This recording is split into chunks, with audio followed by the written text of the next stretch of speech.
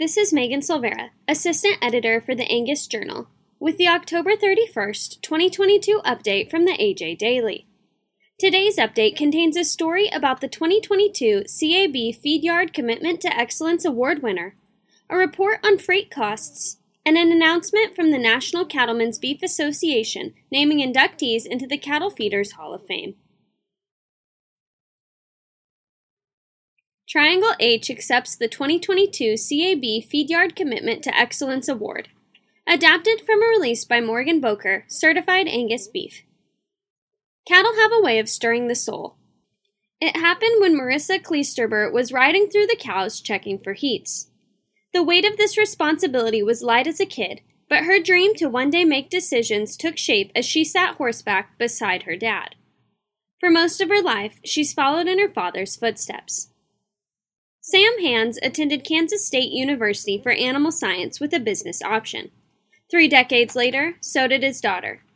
He was a Reserve Officers Training Corps student at K-State and was commissioned as a lieutenant in the U.S. Army to serve in Vietnam.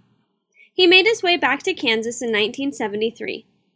His daughter earned a master's in ruminant nutrition before coming home in the mid-2000s. To read more, go to angusjournal.net. Freight Discussion, adapted from a release by Lynn Steiner, Steiner Consulting Group. Freight costs remain a major challenge for the industry at large, and unfortunately, despite recent pullbacks in crude oil prices, it appears freight costs are likely to remain elevated at least through the winter. A recent update from the U.S. Energy Administration put distillate inventories, diesel heating oil, at just 106 million barrels, well below the 5-year range, and also at the low end of the range for the last 40 years.